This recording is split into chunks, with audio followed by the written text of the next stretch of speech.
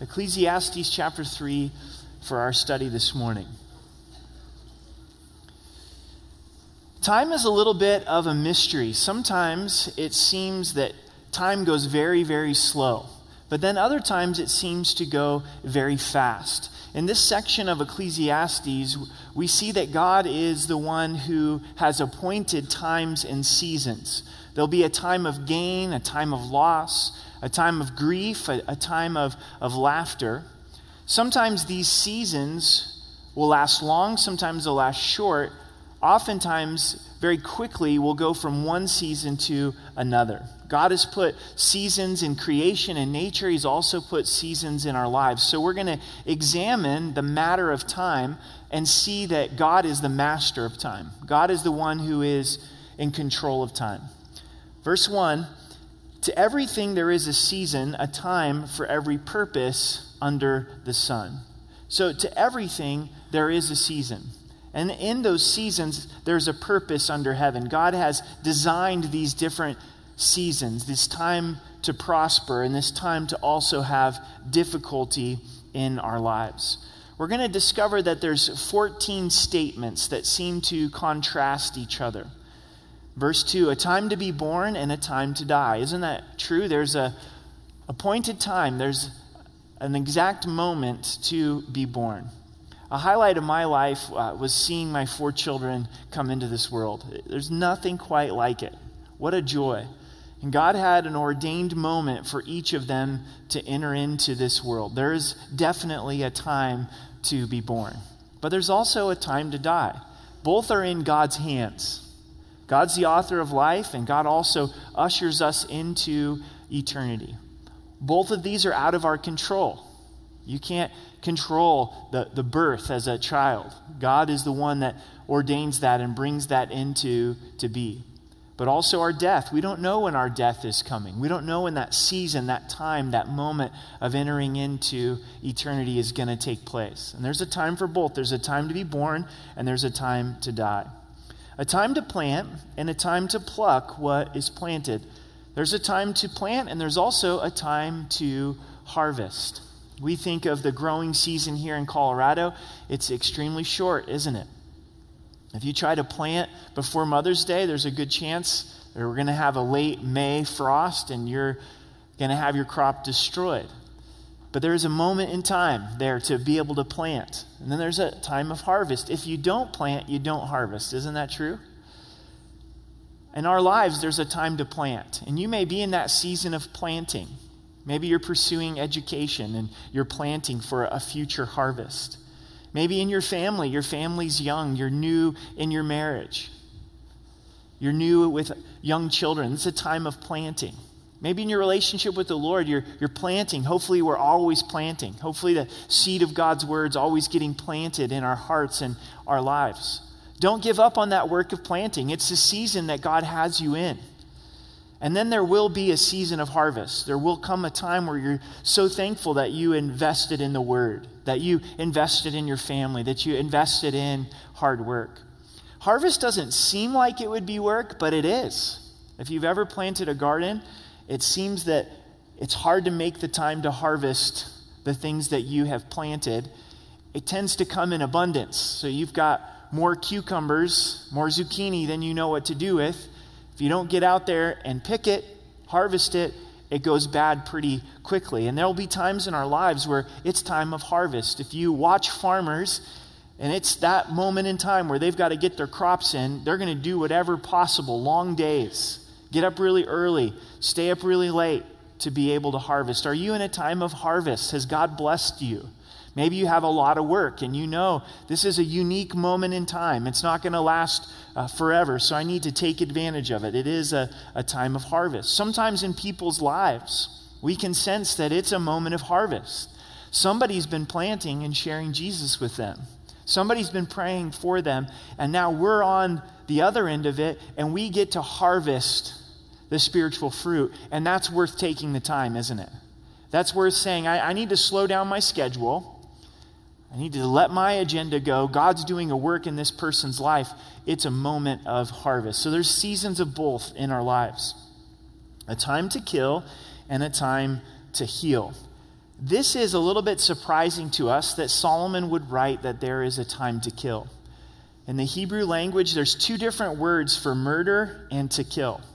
And he uses not the word for murder here. He's not speaking of murder. He's not saying that there's a time to murder someone. Through the scope of Scripture, we do see capital punishment. We see God instituting that in his justice. But that comes through the government that God has set up. That doesn't come through our own hands. There is a time to stand up against evil in war, and that results in killing as well. And there's a time to kill. There's a space and time to kill. But please don't misunderstand this to take this in your own hands. One of the things that aggravates me personally is when so-called Christians try to kill in the name of Jesus, right? They're saying, I'm going to address this on my own outside of the systems of justice that God has set up. And they murder and they take someone's life. But there's also a time to heal. There's a season to heal. We've all been part of that. If you break a bone, there's a time to heal. If you get some stitches, there's a time to heal. And that can be frustrating. Maybe you're going through that. Something's gone on with your body physically, and the doctor says, you're going to need some rest. No, not rest, not slow down, not a time to heal. But it's wise to recognize, I'm in this season. I need to heal. I need to rest. Also in our lives, sometimes we get hurt through relationships. We go through a time of harvest that's very busy. And God says you need a time to rest and to recognize, I'm not all right in here, in my soul, in my heart. I'm broken. I need a time to heal. I need my good shepherd to lead me by still waters to be able to restore my soul. Does that minister to you this morning? Is God identifying, hey, you're in the season of healing. It's time to receive that healing. Verse 3, there's a time to break down and a time to build up. Oftentimes, great works of construction begin with deconstruction, don't they? In order for this building to go up, an old building has to be torn down. In order for that bathroom to be remodeled, there has to be deconstruction that takes place. There's a time to tear down so that there can be a time to build. God also in our lives will allow us to be torn down so that we can be built up. But he's always tearing us down so that he can build us up. But the work that he wants to do can't be done if this old stuff remains. He also does it in our church. There's times where God in his control will bust apart a particular ministry. And we're looking at this going, God, why is this happening in our church? We need this ministry. We need this children's ministry, this youth ministry, men's ministry, women's ministry, small groups. And God's saying, I'm going to bust this apart right now. What are you doing? He's doing it for the purpose that he knows that it needs to be rebuilt. So are you in a time in your life, a season of your life where things are getting torn down? It's because God wants to build up. He's in that process of rebuilding. I love that about the Lord. A time to weep, a time to laugh, a time to mourn, a time to dance. It seems from my observation in our culture, we don't know how to weep and mourn. Even inside of the body of Christ. I think there's a misunderstanding when there's a tough season or the loss of a loved one that somehow as Christians we're not supposed to grieve. That if I'm close with the Lord and I'm strong in the Lord and a loved one has passed away, I know that they're in heaven, that there's no room for grief in my heart and life. Do you ever find that in Scripture where God tells us not to grieve? You don't. What you do find is God says our grief is different than those that don't know the Lord. Because we have hope in our grief. We have the reality of heaven and eternity. And so not all is lost in our grief, but it's unhealthy for us to not grieve when there's appropriate sorrow in our lives. But what do? We just keep going. We put on the tough guy face, the tough girl face. We say, I'm just going to motor on. I'm just going to pull myself up by the bootstraps and pretend like nothing happened. How healthy is that, right? Then that pain just smacks you over the head and completely wipes you out. And God says, there's a season to mourn. There is a time to weep. And oftentimes when we slow down and we weep and we mourn, then God ministers to us. And that looks different for everybody. Some people can really be mourning without shedding a tear, can't they? And then other people's, the tears come. But it's important to recognize this is a time to weep. This is a time to mourn. But then also there's a time to laugh and a time to dance. For some of you, you're very stoic. And if you're having a great day or a bad day, nobody knows. Right? And there's a good aspect to that. You walk in consistency, you walk in sober-mindedness, but church, there's a time to laugh.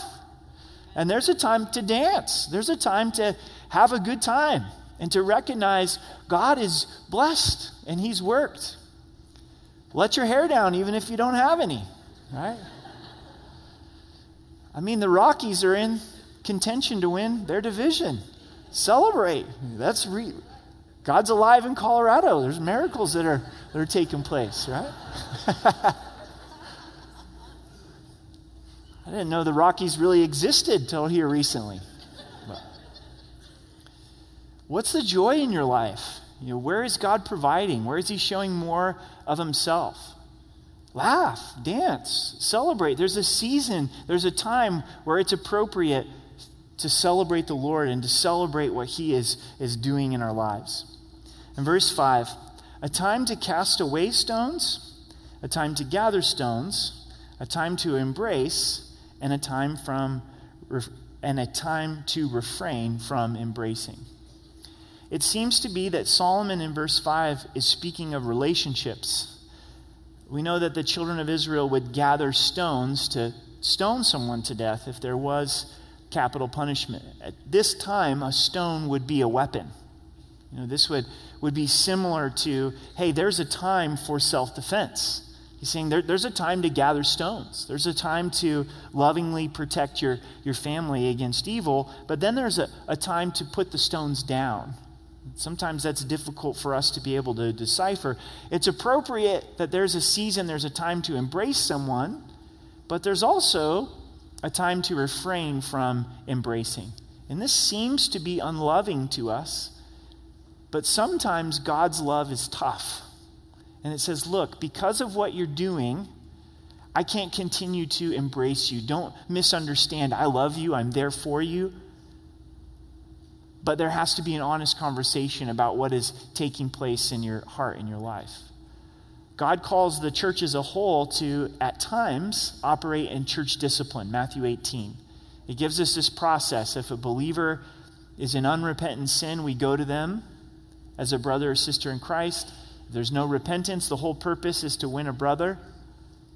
Then bring 2 or 3 other believers. If that doesn't result in repentance, bring it before the church. And then the church comes and brings it before them. If there's still unrepentance, then God says for them not to be in the fellowship of believers. And we go, whoa, what is that? That sounds like a time from refraining, but it's all for the purpose of repentance.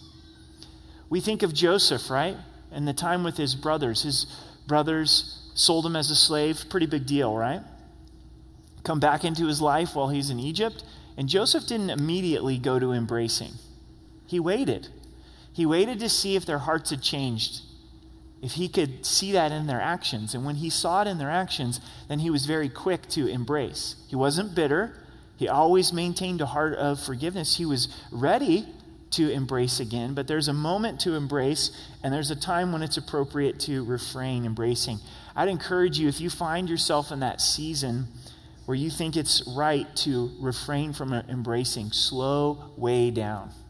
Make sure it's not bitterness. Make sure it's not vengeance. Get in God's word. Get some godly counsel. Make sure that it's being done in love, because we can too quickly get to that place of saying, this is a time from refraining from embracing. This is going to be the minority of experiences in our lives. This isn't going to be the majority of times. In verse 6, a time to gain, a time to lose, a time to keep, and a time to throw away. A time to gain and a time to lose. There will be those moments in our lives where God blesses and we gain. You gain financially, you gain relationally, you're gaining in physical strength, but then there's other seasons of loss. And we can't control either. we're really not in control of the gain, even though we think so. And we're not in control of the loss. God, in his sovereign will for our lives, sees that there's these different seasons of gaining, and there's these different seasons of losing. Be encouraged if you're in a season of loss. Most of the time, it is a season. You don't stay in a place of loss most of the time for 90 years. It ebbs and flows. There'll be maybe long seasons of loss, but then there's going to be some long seasons of God blessing as well. He's blessing in both seasons, right? So if you're in a time of loss, no, it is going to turn around, most likely, and there is going to be a season of gaining once again. This is interesting in verse 6, a time to keep and a time to throw away. One of the things that I instituted when I first started senior pastoring was pitch it day for the staff, for us as a staff. There are some nooks and crannies in this church where we store stuff, and it's just like in a home, right? Where it doesn't look quite as pretty as the sanctuary right now. And it just piles up. And so we have one day a year as a staff where we just go through the closets and storage areas, and what do we need to keep, and what do we need to throw away? And that's really interesting to watch everybody's personalities, right? Because inevitably, you've got some keepers on staff. They're like, we used this in 1995, and we might need it in 2025, so we better keep this thing, right? We need to be good stewards. And then you got the other voice that's going, space is more valuable than this particular thing, and we need the space, so it's time to be able to pitch it. And there's a balance, isn't there? Because some people that are complete, throw it away, get rid of it, give it away, and then others that will store stuff to an unreasonable point in time. But also, this is in our lives. There's a time to let things go. Are you in a season where God's saying, discern that it's time to let something go? Is it time to hold on to something? Sometimes we're too quick to say, I'm done with this. I'm done with this job. I'm done with this relationship. I'm done with this church. God says, no, you need to hold on to this. So there's great wisdom to seek the Holy Spirit to identify what season that we're in. There's a time to tear in verse 7 and a time to sow. A time where something needs to be torn apart so that it can be put back together. A time to keep silent and a time to speak. Oh, if we could get that one, right? Okay, I need to listen. I just need to listen right now. Okay, I need to speak. God is wanting me to speak and allowing the Holy Spirit to lead us in listening and speaking. A time to love and a time to hate. Why would there be a time to hate? Because there's wickedness, there's evil, there's injustice. And this is not speaking of something that's unrighteous. Not that kind of hatred. But this is a righteous standing up against evil and saying, look, this is evil. And there's a time to hate this evil that has taken place. We look at what's taken place in Colorado with the man that killed his wife and his 2 children. And there's a righteous indignation that says, I hate that. That is not right. Not for the purpose of condemnation, but for the purpose of justice and for wickedness to be stood up against. So we need to be careful that we don't mix the line and have it go into something that is evil. We don't get overcome with evil. But this is that response when we're exposed to evil to say, yes, there's a time to love, and then there's a time to stand up against wickedness and evil and injustice. A time for war and a time of peace. There will be a season of war and there'll be a season of peace. Why would there ever be war here on the earth? Because there's evil. Because there's men like Hitler in the world. Where countries and nations and people have to stand up and say, look, we're not going to just allow him to continue to go through and kill innocent people and cause genocide. A man by the name of Dietrich Bonhoeffer lived in Germany during the time of Hitler, was a pastor, had opportunity to come over to the United States, and he did. Could have stayed in the United States while everything took place over in Germany. got on one of the last boats from the East Coast back to Germany because he was being stirred by God to not be silent. The church at the time in Germany was not standing up against Hitler, but he chose to voice his concern about Hitler. In this chaos, he started a seminary, a school of ministry, where they got back to the Word of God, was training up leaders, and even in the midst of this chaos. And his stand ultimately cost him his life. And this is what he said: silence in the face of evil is itself evil. Think about that.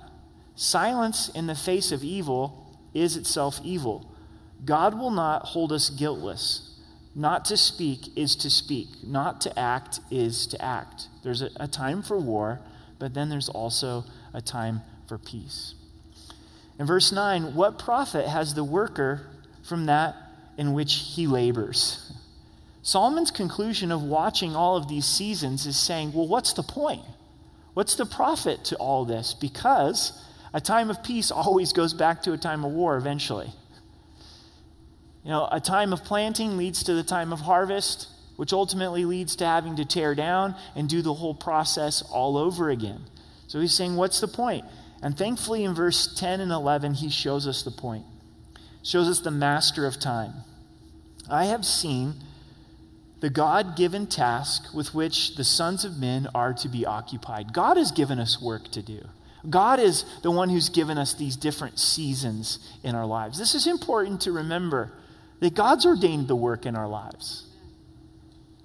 You know, work in and of itself is not bad. Adam and Eve had work before the fall. And we see the fallen aspect of work. When we get to heaven, God's going to have stuff for us to do, right? It's not just sitting around with chubby angels for all of eternity. We get to rule and reign with Christ. And God in his love for us has occupied our time with God-given tasks. And here's the promise. Here's what I want you to lay hold of this morning. He has made everything beautiful in its time. He has put eternity in their hearts, except that no one can find out the work that God has done from beginning to end. God makes everything beautiful in its time. We're going through these seasons of joy and sorrow and loss and gain, tearing down and building up. But God is working. He's the master of time, and he's making things beautiful in its time. We sang it this morning. Beautiful song of God's work of redemption in our lives. How many things have we looked back on and said, God, you made this beautiful. It was broken. It was messed up. It was hard. It was hurtful. But you brought me closer to Christ through this. Also, he's put eternity in our hearts. In everyone's hearts, even unbelievers. Societies throughout the world long for eternity, have teachings even inside of their culture that believe in an eternity, an eternal life. Where did that come from? God has done that. He has placed eternity in our hearts. All of time makes sense when we reflect upon eternity. This life starts to make sense as we reflect on eternity. He's put eternity in our hearts. And then the end of verse 11 says, we're not going to understand what God does. Who can understand the work that God does from beginning to end? Do we know what God's doing on an international scale in all of humanity? We know the ultimate end, but we don't understand it completely. Can I fully comprehend what God is doing in my life and my family? Absolutely not. You know, do I understand what God's doing in your hand, in your life? No. But we trust that his hand is upon our lives, that he's working even though we don't fully understand it. In verse 12, I know that nothing is better for them than to rejoice and to do good in their lives, rejoicing in the Lord and doing good. And also that every man should eat and drink and enjoy the good of all of his labor. It is a gift of God. So if the Lord allows us to labor, have some fruit, that's a gift from God. So enjoy it and be thankful for it. And this is an aspect of which Solomon is teaching us. How much are you thankful for what the Lord has provided and the ability to be able to enjoy it? If you're going to eat some good food today, enjoy it to the glory of God, right? If you had a nice cup of coffee this morning, enjoy it to the glory of God. God has blessed you. You're able to work, and there's been provision, and you have the health to be able to enjoy it. Verse 14, I know that whatever God does, it shall be forever. Nothing can be added to it, and nothing can be taken from it. God does it, that men should fear before him. God's work has the permanence that we're longing for. We're going through all of these seasons. Things change, things come and go. But what God does, it lasts forever. He's the master of time. You can't add to what God does, and you can't take away from what God does. Salvation, you can't add to it. It's more than sufficient in the blood of Jesus. You can try to add to it, but it's not going to accomplish anything. And you can't take away from salvation. You may try, but you will not succeed. The gospel is the gospel. So where we find the value of time and the purpose of time is getting behind what God's doing. Amen? If what he does lasts forever and you can't add to it or take away from it, to say, God, I want to be about your work. I want to be about your will. I want to be about your agenda, because what you do lasts forever. In verse 15, that which is has already been, and what is to be has already been, nothing original, and God requires an account of what is past. So our lives are accountable before him. Moreover, I saw under the sun in the place of judgment, wickedness was there, and in the place of righteousness, iniquity was there. Places where there should be righteousness, there was wickedness. And this is disturbing to Solomon. It's disturbing to us as well. I said in my heart, God shall judge the righteous and the wicked, for there is a time there for every purpose and for every good work. Interesting that Solomon would say God's going to judge the righteous and the wicked. Well, why would God need to judge the righteous? Because sometimes the righteous aren't as righteous as we may think. So what appears to be righteous, there's actually wickedness inside of that, and so God's going to judge that. He knows that. And sometimes what we think is wicked and what we put a label on as being wicked, we don't fully understand. And God sees the hearts of men, and he's the ultimate judge. He judges the righteous and the wicked. Gets interesting here at the end of the chapter.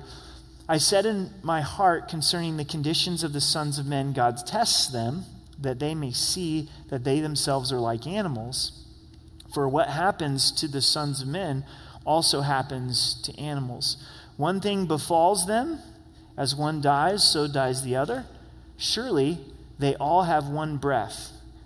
Man has no advantage over animals, for all is vanity. All go to one place. All are from the dust, and all return to dust. Who knows the spirits of the sons of men, which go upward, and the spirit of the animal, which goes down to earth? What in the world is Solomon saying now, right? Solomon is the ultimate professor. You ever had a college professor or a high school teacher that really makes you think through difficult questions? And no matter how you answered, you were always wrong, because you didn't get the answer that they were wanting.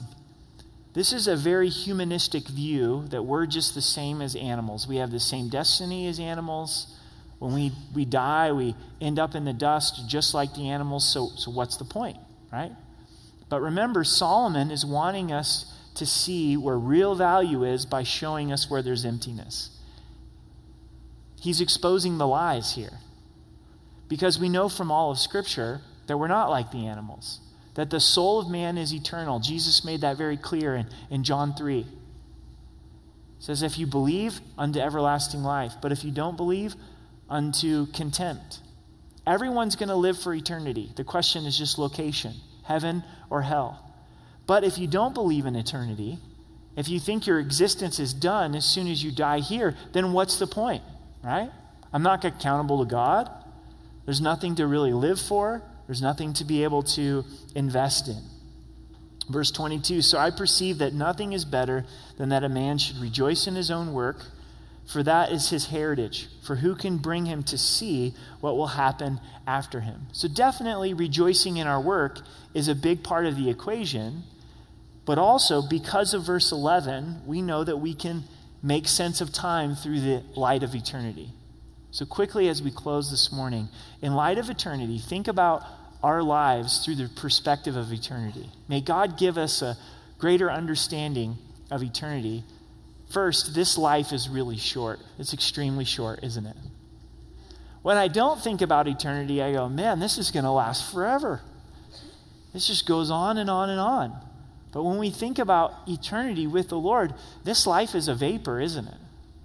So there's different seasons that God ordains. Ultimately, it's going to end in being in the presence of the Lord.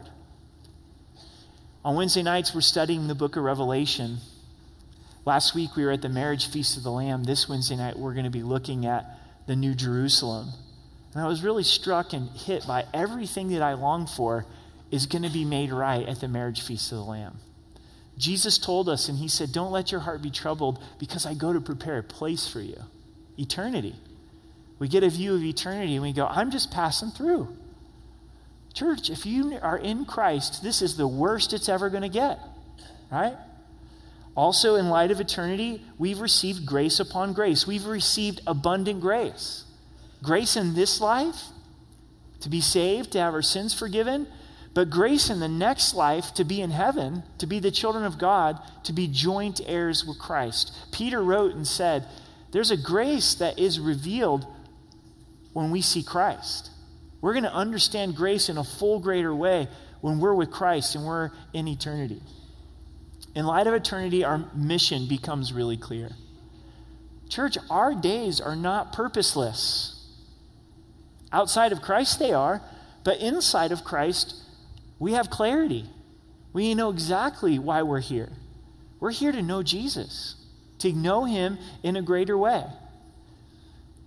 5 months from now, I hope we know Christ in a greater way.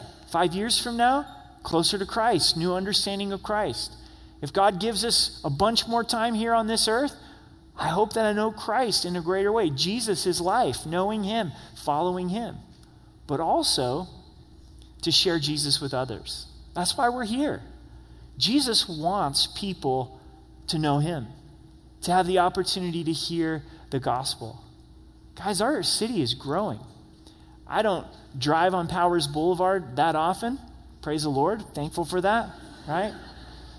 But yesterday, I was coming to the church from east of Monument, did a wedding, and drove down Highway 83, caught Powers there, Interquest and Powers, and drove down to Stetson Hills, and boom, down to the church pretty quick.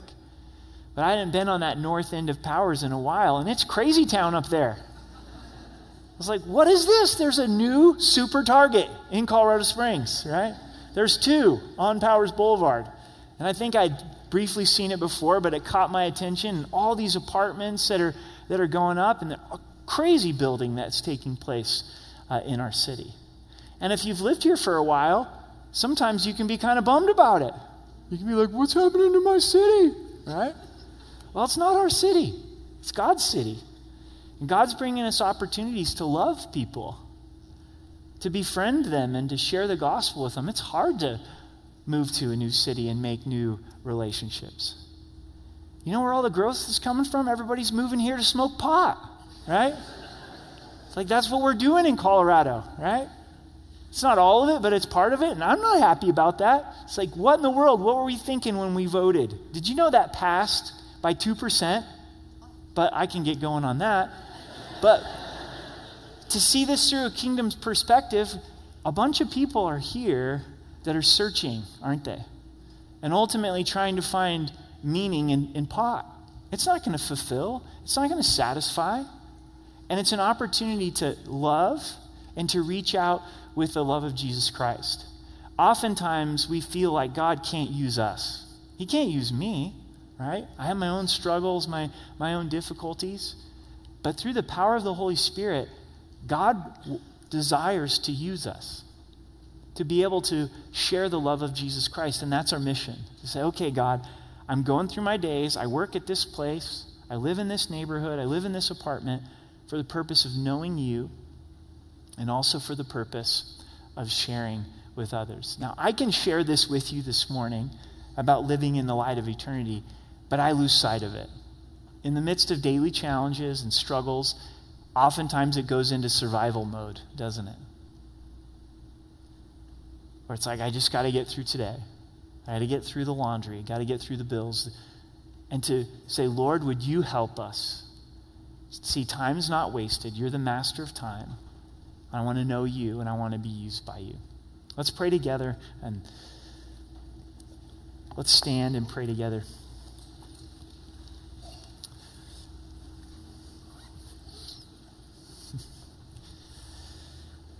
Jesus, we thank you for heaven. We thank you for eternal life that is so freely given as we believe in Christ.